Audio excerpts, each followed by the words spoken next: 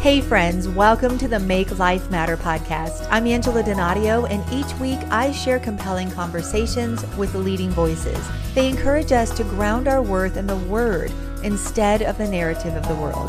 Together we'll make our lives matter no matter what. Here's this week's episode.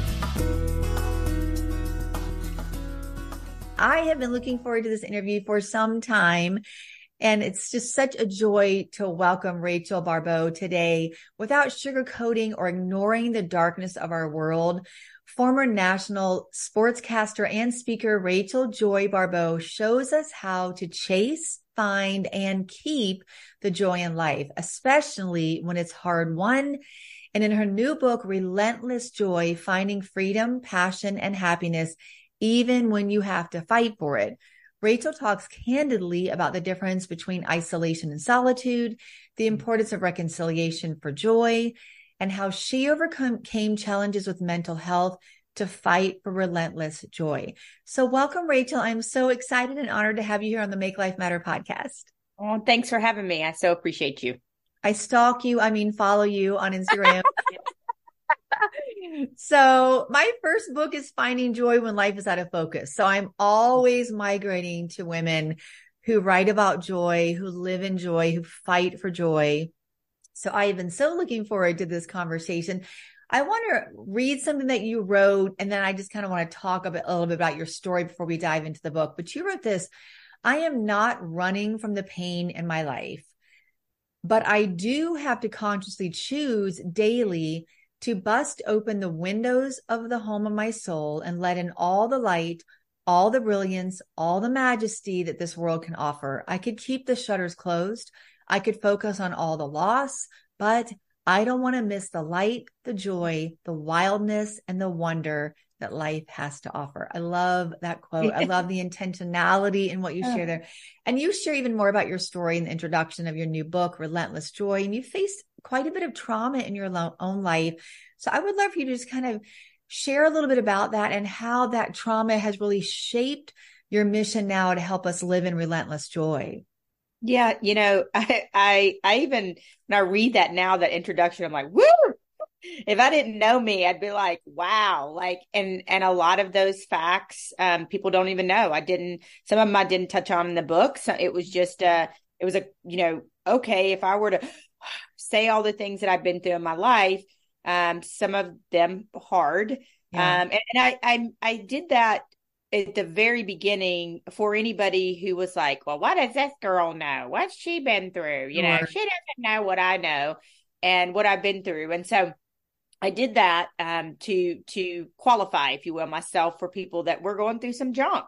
Yeah. And yeah, I've lived a really amazing life. Like if you walk into my office or you look at my career, people are like, oh, they should make a movie about your career, man. You've done some amazing things. Mm. Yes. But there have also been extreme lows and loss and addiction and abuse and grief and physical loss and all sorts of things. And so, yeah, I feel like for me, at least, who God created me to be is really this authentic soul who shows a lot of my junk. I'm really committed to that on social media, being real. Yeah. You'll see me go on without, makeup or no filter. I don't, I am who I am, and I'll be silly and funny. And, I met a man one time a couple of years back that said, you don't know me, but I prayed for you when you lost your mother. He said, I remember you in your prayer closet. And I just showed my real and my raw, completely broken. And I think that's why people are drawn to me, to be honest with you, because there are no pretenses. I just am who I am. Yeah. And that authentic faith is it's attractive. It's contagious. I was watching your social media yesterday when you were crying happy tears of making a national bestseller list with the book, and what a feeling that is. And it's a lot of work to write a book. It's your heart, it's your blood, your sweat, your tears on paper. So, you didn't wait till you were all like, and here I am. You were like so raw and vulnerable. And I love that. People can see our highlight reels. They can see our like great moments or whatever, and they just don't understand the pain that maybe was behind that to get to that point that we can offer something even of value to someone else. So even your word relentless in the title is very indicative that this is not a one and done. This is an intentional life of choosing joy. And you walk us through your journey in the book. I was reading the chapter this morning on Africa and a hill in Africa. You talk about going to an area where it was just a hero had been, and how we're not going to wait until everything is perfect. We're going to experience so much pain. You've probably seen it. You talked about her writing about it, and how we can tend to just pull back and withdraw from the world when we experience that pain. But share a little bit about your journey with just, you've been to Africa, to Israel, national stages, and how has that, all these experiences have pointed you to Jesus and have pointed you to a life of joy in Jesus. So walk us through it, because I'm all about all the adventures. I would love to hear. Yeah, well, I've stalked you too. And so I saw your very joyous pictures inside the church with the women. Oh. And I tell you, African people, whatever country it is, the continent of Africa, like, they are some of the most naturally joyful people. When they smile with their soul. Warm, generous, kind.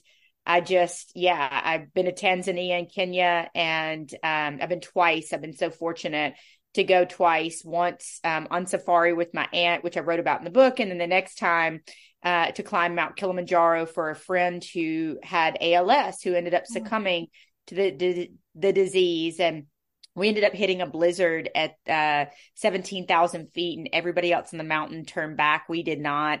One woman slipped and had to be ice axe arrested. The guide ended up underneath her. I slipped and fell. The last guide, I don't believe in coincidences. And Kathy Lee Gifford says it in her book, The Jesus I Know. In the Hebrew language, there's no word for coincidence. And they had put this guy on our climb that day. He had run up like 17,000 feet, not kidding you, to be on the climb, because we were going to make it. We were going to continue to summit even in this blizzard. And he was at the very end, slipped and fell. And right at the very end of the line, I mean, I just would have kept going. He grabs me. And I remember his big toothy, he had a whole gap in his tooth, and he just smiled at me. And so, there's been certainly some adventures in Africa. And, there's two parts of that chapter. One is the funny part of Africa and the scary part of Africa, and how wild it is and beautiful it is, and the smells and the massiveness of it. But the other part is this woman named Martha Gellhorn. And I have to tell you really quick, I stayed in her home. And the craziest part is, I was so ignorant at that time that I was like, oh, this is Ernest Hemingway's wife's home. I didn't even give her a name. Oh. Angela, I didn't even give her a name because I didn't know. Yeah. And then in reading and writing this book, I should say, I did all my research, and I found out Martha Gellhorn was a war correspondent and a hero. Right. And she was there when Dachau was liberated. She was the only female on the shores of D-Day because she stowed away and posed as a nurse. And so she sees all these horrific things in her life, and then she leaves and goes and builds a house on a hill in Africa. And it was just such a revelation to me that you can be war torn and see horrific things and go through the battle and be blasted and barren. And yet still you can, in your mind and in your soul, go build a house on a hill in Africa, and find the beauty and the joy in the world and the raw beauty and what God has put before us. But it is a conscious decision, as you talked about. It's an absolute conscious decision. And briefly, I went to Israel, and the book that was supposed to be this book, it was actually a book before, and it was called Calling on the Hearts of Kings. I was with a lady named Lisa Jackson, who is responsible for Heaven is for Real and Left Behind. Yeah. She is that, successful. And so we wrote this book proposal, and she's like, Rachel, I think you're going to get between, 2 to 3 offers. You're going to be able to choose. It's going to be great. And I'm on the bus going to Israel. Don't know any of these people. I've been gifted this trip because of my career, and they wanted us to come back, Kufi, and they wanted us to come back and talk about Israel. Well, I get the last email that's saying that, nobody wants your book. And I sat in the corner and cried. And what I could not foresee is that God needed all of my attention in Israel, that he was going to give me a message that would change the course of my life and so many other people's lives. And he wanted, and we do serve a God that wants us. He wants our attention. He doesn't want to be second to other people or things. And he knew it wasn't time, but he also knew he wanted my attention in Israel. That's so powerful. Thank you for sharing that. We've had very similar experiences. I climbed Kilimanjaro in 2010 and stopped just short of summiting about 17,000 feet. I had a similar experience with a guide that just walked me through those last kind of difficult moments, and have been to Israel 3 times now. These are very soul shaping experiences. And you guys hear the emotion in Rachel's voice. If you're watching, you can see it, because one of the ways we're going to live in joy and make our life matter is to really be just awake in life, for lack of a better word. And I feel like America can be very numbing. Part of why I love Africa, I've been over 24 times now, is it is untamed, as you describe. It is wild in its abandon for joy. It has the highest of highs. It has the lowest of lows. It has the deepest of poverty and loss and grief. But to see resilience and grit and joy in the face of that, it's deeply impactful. So I share that. And I love your zest for life.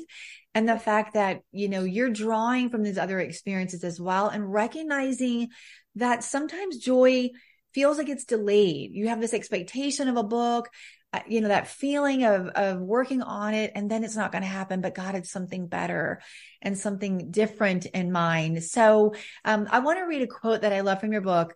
There is a very fine line between isolation and solitude.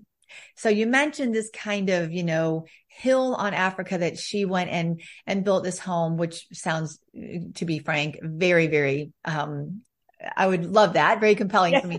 But we can't all have that, but we can create hills of joy wherever we live. And I want you to talk about the difference between isolation and solitude, because I spend a lot of time in solitude as a writer, as a podcast host, as a, Bible teacher. That is not the same as isolation. Isolation can be a real tool of the enemy. So help us know the difference, Rachel, and how that's important to navigate if we're going to live in relentless joy. Yeah, it's such a great point. I'm glad you brought it up. There's a fine line. And I teach people how to love yourself, that God did not take the day off and go to the heavenly Panera, the day you're born, he didn't step away from the assembly line, say, oh, that one, I'm not dealing with that one. You're a miracle. Yes. And so, I teach people to take care of your own soul, to nourish your soul, to do things that are uniquely for you. And so I teach people to love solitude, that have never spent time alone, to learn to read books, or to go to dinner by yourself, or go to a movie, or walk in the park, or take a hike. Because until you truly love yourself, and it happened for me. I was out in the world for so many years looking for other people to love me, but I didn't love myself. And I was so broken, and I wasn't where I needed to be with God, that nobody else was going to fill me up. Right. Romantically or any of those things. And so I teach people how to have solitude and enjoyed solitude. But I know very, very much, as somebody that's like you, who enjoys it, that very quickly, if you are not cognizant, you can slip into that isolation. And that isolation piece is, it's absolutely a tool for the enemy. And that's where he starts to put the thoughts in your head, and why are you alone, and you're pathetic, and you're weak, and no one loves you, and you're defective, those types of things. And that's where in my movement, I'm changing the narrative. We created what I call a battle plan. And it is, I call them your ride or dies, but they're the people, like a person that you would call if you won the lottery, that you were going to take on a, cruise to Mexico, but also the same person that you would call if you had a flat tire, and they would show up. Okay. And so I think in life, we will need to strive to have 3 of those people in our life, family or friends. And if you're ever so low and you're having these thoughts, and you're in isolation, a tool of the enemy, and you're having these intrusive thoughts, you need to have a battle plan. I did not. I had a dark night of the soul. And the battle plan is, okay, I'm going to call or text my ride or die, my first one, my second one, my third one. If I can't get them, I'm going to call a crisis hotline. And maybe you're in such a low place, you need to call a crisis hotline first, and then text somebody to come over and sit with you while this is going on. What happened for me in isolation, where the enemy got me, is he told me, you can't burden anybody with your problems. And nobody wants to hear from you at 3 a.m. Well, I almost took myself out of the world because of that. And that's a lie. That's a feeling. And sometimes feelings will lie to you. That's not a fact. And so I teach people this battle plan, and then teach people to find their 3 people, and then tell them to find their 3 people, and tell them to find their 3 people, so that it spreads out like a ripple on a pond. And the reason why I do that is because I know the dangers of isolation. I love solitude. And I think solitude is God-given when you really, truly love who you are and who he created you to be. Because honestly, my friend, I think there are times like, I think God looks down at us and he's sad because we're blasted and we're barren and we hate ourselves sometimes. And we don't take care of ourselves, and we speak negatively to ourselves, and and I think that saddens God, because he's like, I love her. I created her. She's a miracle. I love him. Yeah. And so it's so important to know the two, but not only know the two, to have a plan for when you are in those isolated places and you do start to hear the lies of the enemy. That's so good, because we can resist solitude because we're not at peace with ourselves, with God. So we don't like our own thoughts. We don't want to be quiet in his presence. Our culture is very loud. People are blaring the radio all the time, music everywhere you go. You go down the supermarket aisle, you're completely overwhelmed and overstimulated. So you've got to be intentional about creating solitude. Isolation, however, we do migrate to out of unhealthy tendencies or feelings. I so appreciate you sharing your story, because there's so many people who find themselves retreating, especially after COVID. We had mental health, pandemic. We're still dealing with the aftermath, mental health issues, which we're going to talk about in a minute. We've had such forced isolation, and then we didn't know how to emerge from it. We emerged traumatized, or we emerged uncertain. And so understanding the difference is so important. If you're feeling like you're craving being alone, that may be God's pull toward you, that he wants your attention, like you mentioned a minute ago in Israel. But if you're feeling like no one loves me, I just want to isolate, I don't want to be in community, I don't want to be in church, that's the pull of the enemy. Yes. So it's really important to discern the difference. It might look the same, you're alone, but the reason and the outcome is going to be very, very different. And if you're finding yourself isolated right now, the very first thing I would do is exactly what Rachel is saying. Find someone to talk to, get your ride or die people, put them on your speed dial, know that you could call them on a moment's notice, because we're so much stronger in community. Yeah. And I so appreciate you sharing that, because we're not going to live in joy if we are isolated. Another thing that you lean into in the book, Rachel, that I so appreciated, my husband and I pastor outside of DC, and we pastor a very diverse church with 30 to 40 different nations represented. So you lean into reconciliation. We had a racial reconciliation panel that we did live in the wake of George Floyd and everything that happened. That election year that was just so painful for everyone to walk through. But you connect the dots between a heart for reconciliation with family, with friends, with others, and joy. So talk about that and why that was so important for you to include in the book. Yeah, because I think reconciliation is the ingredient, one of the key ingredients of joy. You can't live a joyful life if you're beefing with somebody. You can't. If you have hatred in your heart for somebody else who looks different than you, just because your parents taught you that, you don't have true joy. Right. I say this to people all the time. I've never met a happy bully in my life. Never met somebody who is mean to somebody else, who hates somebody else and lays their head on the pillow at night and is like, oh, I slept well. I live a good life. Like that's never happened. You aren't at peace with yourself. You aren't at peace with God when you hate other people, when you have things that you need to forgive people for. And we think forgiveness is for somebody else. It's truly a gift to ourselves. It takes the albatross off of our neck and says, oh, and Mm. my stepdad, who's like a dad, I have a stepdad, an adopted dad who's in heaven, and I have a bonus dad, and I have a biological father. And so my episode would be called My Four Dads. But we had our issues growing up, and he had his issues. And I remember, I don't know if this made this to the book, but I remember my brother telling me years ago, you need to ask him for forgiveness. And I said, ask him for forgiveness? He did this to me, to us. Why would I ask him for forgiveness? And he just kept on me. My brother's very wise biblically. And I remember being in his kitchen, and I called him and my stepdad, and I said, I just want to say, I'm sorry for any part that I had in the turmoil in our home growing up.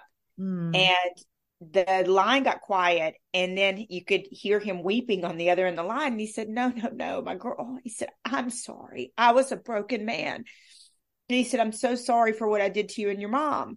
And that moment, the allowed, ushered in grace and love and peace and forgiveness. And my stepdad, Gary, he walked me down the aisle, and he's my best friend now. And the world would tell me, you don't forgive him. Like, he did this to you. He did that to you. You don't need to forgive him. He's bad. The world wants to label people. I just went into a maximum security prison last week. Wow. And for the first time, and I'm going to be doing more work in prisons. And, I was in what they call the faith block, the faith unit. And these men work very hard to get into this unit because there's a level of security and mentorship. There's classes, there's church every week, but some are believers and some aren't. And I walk into this church service, Angela, and it's 202 men. Some will never get out. Some will get out. I remember looking over at the pastor that I was with, and he said, see that young man up there? And it's the church band playing. And this man had Jesus all over him and just a light all over him. And he was playing the piano, and he said, it breaks my heart. He'll never get out of here. When he was in his early 20s, he murdered somebody. And yet still Jesus was all over him, because Jesus sees his soul and who he is. And he was never going to walk out of that prison like I walked out that night. But yet he loves Jesus. He was serving him. Jesus was within him, pouring out of him, like the balm of Gilead, right? And so it is just, reconciliation is such a huge part of who I am, of what I teach. And I just was so reminded of it when I went inside this maximum security prison and talk to these men about, you can't change what you did other than to ask for forgiveness and work on your heart and be a better man. But what you can change is, I asked them, I said, who in here has children? Tons of hands went up. I said, you want your children to repeat the same mistakes? No, ma'am. Okay. So what do we do? Let's talk to our children about who we were when we committed these crimes, and how did we get there, right? Did something happen to us in our childhood? Were we broken? Were we, dare I say, molested, or any of these horrible things that happened? You're not saying this is an excuse. You're saying, here's how I arrived here, and here's how God has made me a better man. And son, child, daughter, I don't want you to make the same mistakes I did. So let me tell you about what happened and how you can be better, and how God is the whole architect of the whole thing. I said, just expecting your children to understand what you did and what happened is a whole ball of wax for them. But if you'll teach them and be deliberate about teaching them about how you arrived there, how you were broken, how God is putting you back together, and how you don't want them to fall in the same traps of the enemy, then 10 generations forward, your children will be blessed. And woo, girl, it was just, wow. Yeah. It was What crazy. a powerful moment, because forgiveness is for us. Even if the person doesn't receive it, doesn't acknowledge it, maybe not even be alive, forgiveness is for you to feel free, and the freedom that you've experienced. Now you're able to share with them. Listen, you can do what my stepdad did. No, I made these mistakes, but you don't have to. And let's move toward healing. I mean, the scripture Bible tells us that we have the ministry of reconciliation. Christ came to reconcile us back to the Father. And we're to live in, as much as we can, postures of reconciliation. And that doesn't just mean racially. That means with people that we disagree with.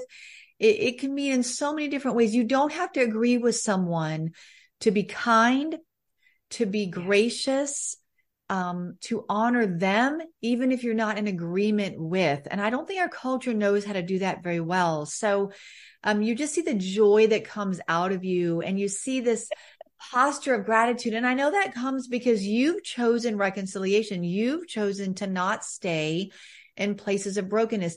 You're just not going to let rivers of water flow out of you if you've let it become dammed up by unforgiveness, because it becomes stagnant. It doesn't move. It doesn't add any value. It doesn't bless someone else. So I just so appreciate this being not only a part of your story that you've shared with us, but a part of recognition. This is a piece of Relentless Joy. It's so, so important. So I want to lean into a couple more things, especially mental health. You've talked about this. You've talked about overcoming your own challenges. If we're going to make our lives matter for the kingdom, we have to understand, navigate, and include mental health. I'm so grateful that it's come out of the shadows. I remember growing up in the church, Rachel, where it was like, shh, you don't talk about it, or you just read more scripture or pray more or whatever. And people fall further and further into condemnation and shame, and further into depression. And we're losing people. Like you said, they're choosing to opt out of life. They're not staying. And that's not God's best. So let's talk about mental health a little bit, why this is so important to you. You mentioned the hashtag, I'm changing the narrative. So this is really an important part of how you're making your life matter. So talk about this for us, Rachel, why this is so crucial. Yeah, 7 years ago, I created a movement called I'm Changing the Narrative. I thought I would go into high schools. I do now, but I started in colleges. I was a college football reporter before retiring in 2019 to go full-time in what I do. Then it originated as Purpose Passion Platform, my own experience with domestic violence, and telling people that you could change a narrative and trend for something positive. Well, as the years went on, I thought I was just going to do these talks and then be a sportscaster and do these talks on the side. Well, God had a different plan. And they got bigger and bigger and more. And over the years, I began to talk about interpersonal relationships as well, and how to be a king or a queen. And I got that from my church, Zeal, in Nashville. And nobody's perfect. A king or a queen isn't perfect. It just means you know better, so you do better. You lead, you serve, you give, you say you're sorry. You talk kindly to yourself and to others. And so that's how it started. And then it progressed into interpersonal relationships. Then before the pandemic hit, we started talking about mental health, because I had that dark night of the soul. And I remember the next morning, the enemy saying, you can't talk about this. No one will book you. You're pathetic. You're weak. You're broken. And that was on one shoulder. But on the other shoulder, God said, my girl, you're a warrior. And I saved you for a purpose. And go tell people far and wide that you're not defective. You're not broken, and you're not weak. And that I love them. And so I did just that. And I started speaking on mental health in churches, in colleges, in halfway houses, in prisons, in high schools, in K-5. And I've had so many people say, wow, this changed my life. I've even had crazy stories of people telling me I was going to run my car off the road on the way here. I was going to take my life tonight, but I heard you speak. I already had the letter written. I even had a young man, God bless him, that said I was standing on a chair with a noose around my neck, ready to step off, and a mosquito bit me in the forehead. And I took it as God. I took the noose off and I got down off the chair. And so it's been a major work in my life. I won't stop. And I think so many people right now, to be honest with you, are fatigued talking about mental health. And so what we've begun to do, and what my message has naturally done, is joy is a part of your mental health. Absolutely. Right? When you love yourself, when you love life, when you have a zest for life, when you have a joy that's like down in your soul that rumbles up, that makes your mental health better. Right. And when you know how to care for your own soul care, that makes your mental health better. And so people will come to these days, they'll come to a symposium about joy, but and I've had so many people tell me this. They're like, there's a symposium about mental health. Ugh. Yeah. Like they know they need to go, but they don't want to go. And so joy has been the great blender that we can put mental health inside of and hide the veggies, so to speak. So there's that. But then the other thing that I think is so great, and I know you and your husband are doing this, is from the pulpit. Yeah. Is pastors saying, I've struggled too. Mm-hmm. Because we need our leaders and the people we look up to and that shepherd us. We need them to say, me too. I've been there. I've struggled with anxiety or depression, or I've had this moment, because otherwise, how do I see myself in you? Right. And so that is so important. And I tell people, sometimes you need Jesus and therapy. Sometimes you need Jesus and therapy and medication, right? Because Jesus and God created people to be great therapists, to create medication. Now that's not for everybody, but that is for some people. And so I just love what you guys are doing, getting real on it. And the more people in leadership that we have that are real, the more people we're going to save. That's so good. So good. And I love your hashtag, I'm changing the narrative, because the narrative comes from the inside out, the way we talk to ourselves, the way we see ourselves, the way Christ sees us, the beloved, that he died for us, that we're worth loving, and we're worth living and staying here. And so thank you for championing this. And there's so many examples in the Bible, even of people that struggle with mental health. You've got Elijah. I mean, it just goes on and on. And so I think pointing to that and saying, but the solution is not just burying it or sweeping it under the rug. The solution is being aware. And like you said, taking the necessary steps that we need through community, through therapy, through church, through the word, to just not let that take us out. It doesn't need to derail us. None of us are perfect, and we live in a fallen world. So we all have some form of mental health challenge. But those of us that are really, really struggling, if you're listening and so much of Rachel's story has resonated, maybe you feel like right now you're in a dark night of the soul. I can tell you, Rachel, more than anything else, would want you to know who you are in Christ, know that you are worth fighting for. Get a copy of her book, Relentless Joy. It'll so encourage you. Follow her on social media. Her vulnerability, her authenticity will encourage you. And she's going to pray over us in just a moment. But Rachel, I always like to ask one last question. And that is, other than Jesus, who is that person in the Bible for you that inspires you to make your life matter? I'll say this. I used to be ashamed that I was such an emotional person, right? And but now I know my sensitivity is my superpower. And the person in the Bible, that one of them that most inspires me is the woman who chased Jesus down just to touch the hem of his garment. Yeah, she had been suffering for so long, and she was undeterred. She was going to get to him, and he knew it. He turned around and said, what happened? He turned around and stopped and felt it and felt her. And I weep because, one, she's just such a hero to me, but two, my mother was very much like that. She taught me that when you mess up, don't run from God, don't hide in shame. And she chased him with a fervor that scared hell. Ooh. And I want people to chase Jesus with a fervor that when you put your feet on the side of the bed, that he in hell with all of his minions say, dang it, she's up. Like, what's she going to do today? What's he going to do today? What's going to happen? What do we need to do? And so, that the woman, oh gracious, she, with the issue of blood, she just inspires me. I get to share my testimony at a women's shelter, a women's halfway house. I've been doing it for 10 years. I use the word preach sometimes. Yeah. I preach wordly on that, and that's okay. I preach. Yeah. And I've preached on that on her many times because she's just so impactful to me to just keep going. I mean, she had become a pariah. People didn't want to deal with her, run through all her finances.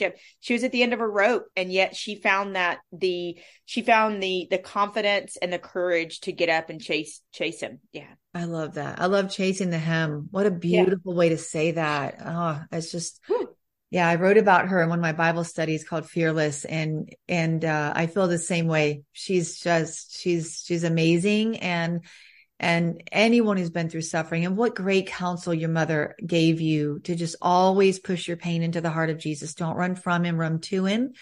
And I just so appreciate your sensitivity. It is your superpower. And I think when we get callous, when we get numb, we're not going to live in joy like that. And we're not going to be sensitive to the needs of others. And so I think your sensitivity, whether it's in a halfway house, on a national stage, on a bus in Israel, in a maximum security prison, it comes because you just stay in that posture of availability and openness of the Holy Spirit. And it's just so evident. It's beautiful to see. So Rachel, I connect with you on Instagram, but how can other people follow you, find you, and get a copy of Relentless Joy? Yeah, everything is kind of under one roof. If you go to rachelbaribeau.com, you can get my book there. Wherever books are sold, you can find out about courses and coaching and events and retreats and all sorts of things there. And then they'll link off to I'm Changing the Narrative, the movement. If you want to send me an email, one of the things I love is my emails go directly to me, not anybody else, and nobody else reads emails. And so if you want to talk about a speaking engagement or working together on some way, or you just want to say, hey, I heard you on her podcast and it mattered greatly to me. I cherish emails from people that tell me, hey, this mattered, this changed. Thank you so much. I just got a message from a friend this morning, a new friend through the book, that said, your book found me at the lowest moments of my life, and I am still alive, partly because of the book and God. And I just think, wow, and to me, it's wonderful being a bestseller. It's great, but that is the true, that's the true rubies and pearls, because it's eternal, right. And it makes God proud. Yeah. That's right. That's so good. And I'm going to spell your name for people in case. I mean, it's right here in my show notes and on the episode that you're listening to, but Baribeau. It's pronounced Baribeau, but if you're looking for her, look her that way. Rachel, thank you so much for your time today. Your spirit, it's just, you ooze the love of Jesus Christ. It's so evident, and it's beautiful to just spend time with you. But I would love for you to pray over our listeners, especially anyone who finds themselves in a dark place, and know that there is hope, and you are our shining example of the hope that we have in Jesus Christ. All right. Dear Lord, I just come before you right now, God, and I just thank you. I want to enter this prayer with just a posture of thankfulness, of gratitude that we woke up today, that you chose that our organs would operate together to wake us up today, that you would choose to give us another day. God, give us the perspective, the gift of perspective, that we will never see this day again. And though we might be struggling, we can ask ourselves, did we have a bad day, or did we have a bad 5 minutes that ruined our entire day?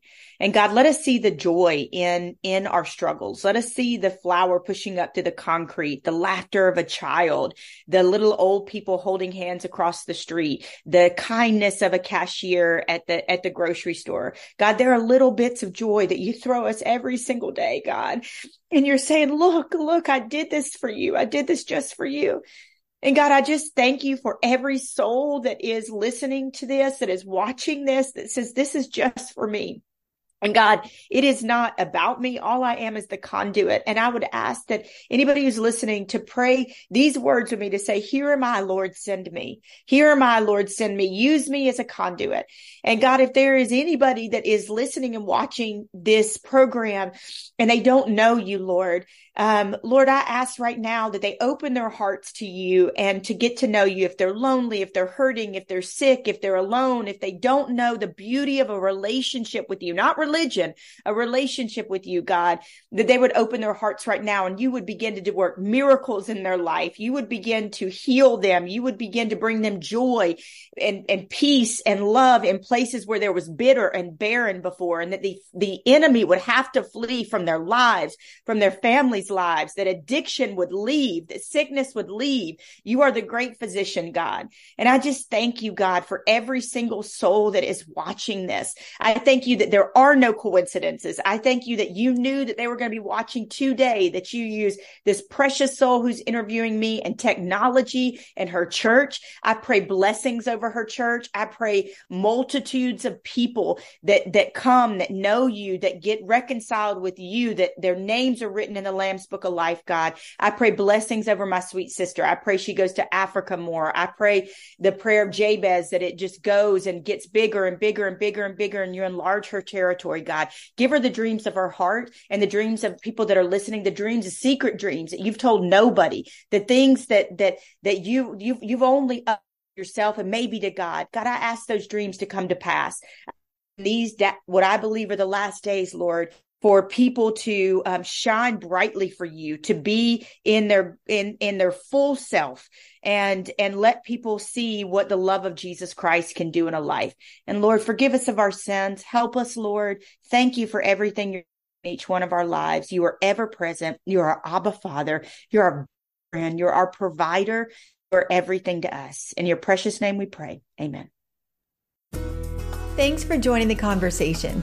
If you've been inspired to make life matter, share a review and subscribe at cpnshows.com or anywhere you listen to podcasts so you don't miss an episode. Connect with me at angeladonadio.com, Facebook at Angela Donadio VOV, and Instagram at Angela Donadio. Until next week, let's make life matter.